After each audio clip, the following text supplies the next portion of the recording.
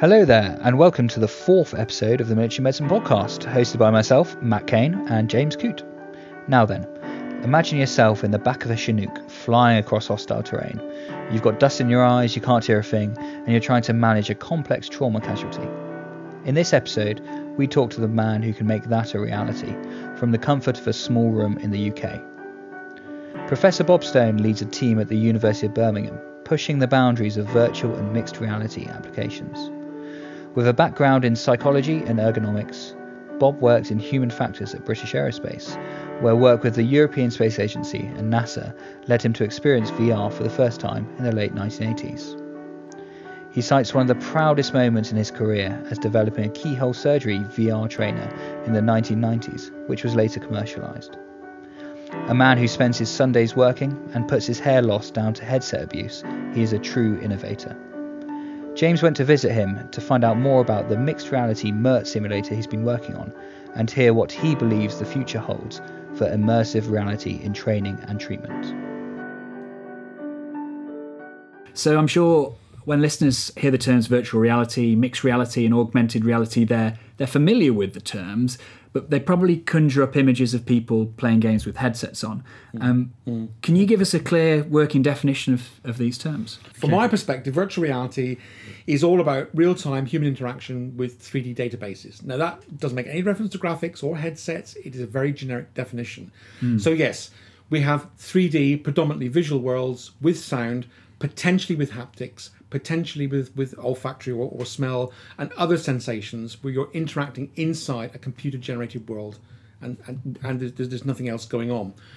With augmented reality, what we're trying to do is to use media, not just virtual images, but for example, 3D images, 2D images, symbology, video. We're using different kinds of media to make the end user more aware of what's going on in the real world. So we superimpose those things onto the real world to make that real world more transparent, more informative.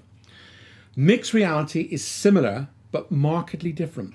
And with mixed reality, what we're trying to do is, by observing, for example, in training, how individuals go on with their task, we try to select the best physical objects, the most important physical objects that they're interacting with, and then put them into a virtual context. So we're mixing the best of the real to make the virtual more believable. Similar to augmented reality, but not the same. And it seems like there's probably three main areas of utility for these technology in medicine. Simulation training being one, augmenting someone's judgment in real time, or actually providing a treatment. Can you give us a bit of a roundup of maybe an example of each and where we're at in each of those fields?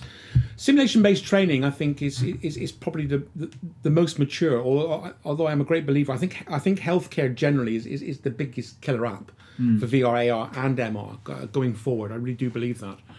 Now, if you look at simulation-based training, for example, in the medical domain, we, for example, were involved in looking at how you could use simulation to train surgeons who are being sent to Iraq and Afghanistan who may not have experience of trauma surgery, but would need to be trained into the what-ifs. So if you're presented with some individual with a zone 1 neck fragmentation wound, what stages would you have to go through to actually save that guy's life within 3 or 4 minutes? So I think the kind of criticality aspects of virtual reality for training are quite important. And our medical emergency response team trainer is also a really good example of that. We'll come on to that, I assume, a little bit later. Yeah. In terms of augmenting decisions, yes, there are obviously areas where providing timely information to improve an individual's situational awareness, either on screen or on a headset, will actually show benefits of using VR or AR in medical settings, be that in a hospital or actually being on live ops. Where I'm more concerned is where we see these examples, particularly on social media, where we're seeing blatant uses of computer-generated imagery to suggest that individuals are going into an operating theatre with Magic Leap, with HoloLens, seeing pieces of information superimposed upon a body, and that's influencing their judgment. That simply isn't happening. Okay. And treatment, yes, absolutely. Treatment is an exciting area for us. Be that, for example, a lot of the work done in the States looking at post-traumatic stress disorder, recreating instances that led up to an individual's response. We're looking into other areas such as pain distraction. We're looking into using virtual reality for rehabilitation of both civilian and military trauma patients, and even things like end of life and palliative care. There's an awful lot of work going on about introducing people into peaceful, relaxing scenes of virtual nature to help them sort of cope with the challenges of being near the end of their life. So which of those three areas do you think is going to be the most important over the next sort of 5 or 10 years or so, and which one's the most overhyped? Well, you probably guess that the augmenting surgeon decisions is probably going to be the most overhyped. Although there are aspects where, for example, for telesurgery or telemedicine, where information displayed in a timely fashion, I believe will actually make a bigger impact than seeing somebody's spine or seeing somebody's cranial contents being displayed in a very fragile way. Simulation-based training, without a shadow of a doubt. And particularly in mixed reality, particularly training for pre-deployment, so exposing individuals what it's like to carry out trauma surgery in very, very hostile, very austere conditions, under fire, in flight, for example, at night time, in cases where you've got brownout dust coming into the back of a helicopter cabin. That creating those experiences using the technology we have today, I think is going to make a major, major contribution. Let's move on a little bit to talking about specifically why they're of use to the military. Well, I think a lot of this is to do with the way the military is evolving, in that we're seeing obviously reductions in manpower. We're seeing very complex, very capable equipment coming into the armed forces. So exposing military personnel to these pieces of equipment too early could result in significant damage and even more significant costs and a loss of capability. And simulation has always been putting people into hazardous environments so they can try things out, flight simulation being an ideal example. But another example in terms of avoiding the cost impact of poor performance might be the work we did, for example, for the Cutlass bomb disposal simulator. And I think, having seen Cutlass being used by trainees, where they go in, they go through all the routine of deploying that 9-axis, 9-degree of freedom robot arm, they disrupt the package, they then forget that they've got a vehicle, a 6-wheeled vehicle with an arm that's fully extended. They turn the vehicle around and then whiz off down the road at high speed. When they have to put the brakes on, of course, the vehicle topples. That's £1 million worth of kit that then is not functional, has to be returned for expensive repair. So let's now focus in on one of the simulation applications that your team are working on at the moment, the MERT simulator. So first of all, for those that aren't aware, the listeners who aren't aware, what is MERT and why simulate it? MERT stands for Medical Emergency Response Team. The young guys and gals who are sent out on various platforms. The popular one is the Chinook helicopter, and their task is to do casualty evacuation at the point of injury and to carry out life-saving activities before they can get them back to a more comprehensive facility. Why a simulator? For two main reasons. Number one is to exploit present-day technology to see whether or not the actual solution is effective and affordable. It's also from a point of view of actually trying to replace, or not so much replace, but add to the fact that there's only one or two of these physical mock-ups that these guys train in available on bases today. So there's a £100,000 wooden mock-up at RAF Bryce Norton that's immovable, and it's not particularly high fidelity. But of course, then with simulation, then being able to do pre-deployment training. So let's see what happens when you're under fire and bullets are coming through the Chinook, or ricocheting off the back ramp, or dust is coming in through the back ramp, or there's an engine failure or whatever. Let's give them the experience of doing their task, doing their job that they're training for, but in as realistic a context as we can. And just so the listeners can really put themselves into these people's shoes, what does it look like when they walk into the simulator? What do they put on? Are there headsets? What does the surround look like? And what happens when they put the headset on? What's it look like? When you put the headset on, you see two things. A certain number of real physical objects. We go back to the definition of mixed reality earlier. So when you look down, you will see a reasonably realistic looking injured mannequin on a stretcher. And when you look around, you'll be able to see things like Bergens or any other objects, particularly specific items of medical equipment that the MERT teams take with them.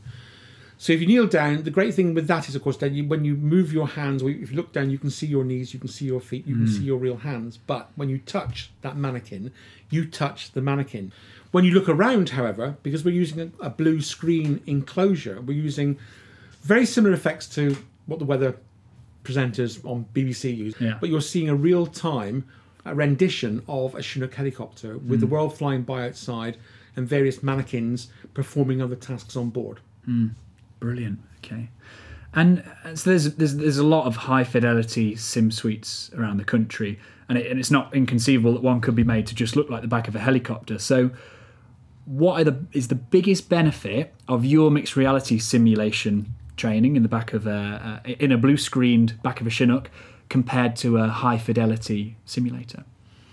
I think the beauty of what we do is that we're able to switch between different platforms, and I think this is quite important for the MERT project generally. It's not just about a Chinook.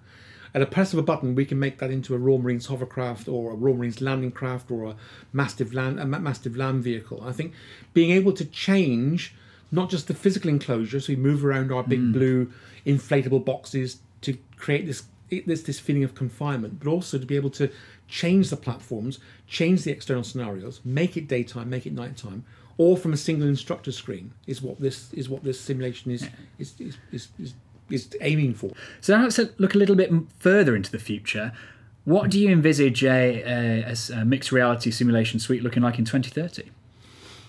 Well, I would hope by 2030, when I'll be long retired, of course, hopefully still alive, but long retired, I would hope that we might start getting more towards much more sort of reconfigurable simulations, particularly for defence training, healthcare training, for education as well, which I think is another seriously untapped domain, without necessarily having to even have the inflatable enclosure we've got now. It has to become much more adaptable.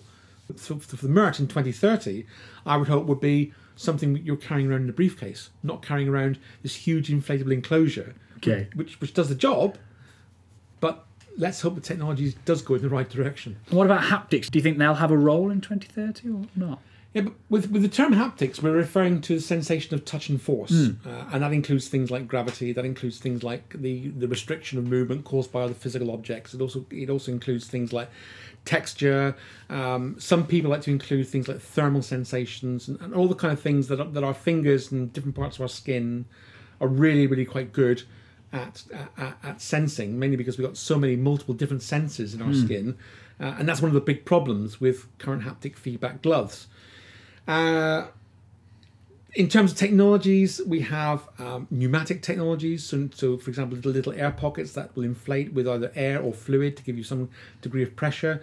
One of my claims to infamy is that I invented the world's first tactile feedback glove back in 1992. It never worked then. Or it did after a fashion, and then it appeared on a British science TV program and then died. Seriously, there are still gloves out there today that are using pneumatic or fluidic type tactors, for want of a better description. Exoskeletons, so putting your hands into basically a robot. So the robot is covering your limbs or your hand or your arm rather than you actually controlling it. Again, very mechanical, very clunky. You see lovely images and videos on the web of people feeling little 3D foxes running across their hands, and that it's complete and utter nonsense. So haptics is a big challenge. Haptics is a big challenge, and it's a big challenge simply because of the physiology of touch, the physiology of force, and I think we're many years away from developing something that is both credible, simulates weight and gravity effectively without having to tie your hand to a physical structure in the real world, and is wearable enough not to clash with anything else. I think haptics is still quite a big challenge, and we're nowhere near solving it yet. And as we continue to increase fidelity as we go into the future, do you think that increasing fidelity always improves training outcomes, which is so critical to simulation? No, I don't. I mean, we found this with the keyhole surgery simulator I mentioned earlier on. We tried for the highest fidelity possible, but it introduced so many artifacts that the surgeons literally walked over the door. We almost lost the contract because we were trying to push all kinds of technology down their throat. You find this too when you, dare I say it, you collaborate with games companies. Games companies have sort of historically used something I call hyperfidelity, which is they introduce things into the simulation because they can, not because they wanted. So the interactive trauma trainer, which we developed with a games company many years ago, they wanted to put things like flies coming into the casualty handling tent and flies landing on the casualty's chest. Well, why? And there's all kinds of crazy ideas like this because they can. So high fidelity does not always provide you with the training outcomes you want. It can actually provide a distraction. And the whole reason why the human factors work that I do exists is because we're trying to define what is appropriate fidelity. And appropriate fidelity is not necessarily something that looks, feels, smells like the real world. So obviously, earlier on, myself and Andrew went into the MERT simulation. It's absolutely fantastic. And it seemed very intuitive to me. But I guess a lot of listeners will never have had any experience with these sort of things before. How do you usually find people cope with the system? Do they always find it intuitive or not? In the main, they do. In the main, and again, this is due to the mixed reality approach. I think if when we try to do this completely virtually, virtual casualty, virtual Chinook, virtual everything else, virtual hands, people started getting disoriented. People started getting the mismatch between where your virtual hands were and the casualty. That got very, very annoying. It wasn't as intuitive as we would have liked. Since we've adopted the pass-through camera, where you've got not zero latency, but minimal latency between the movement of your real hand and the fact that when you reach out and touch something, you're touching it. Your hand's not disappearing into some obscure virtual object, which is so unbelievably frustrating. Yeah. I can't tell you. Then it's not so bad. We still have issues with the image sort of swirling a little bit. We still have issues with artifacts. I'm not saying it's perfect by any stretch of the imagination.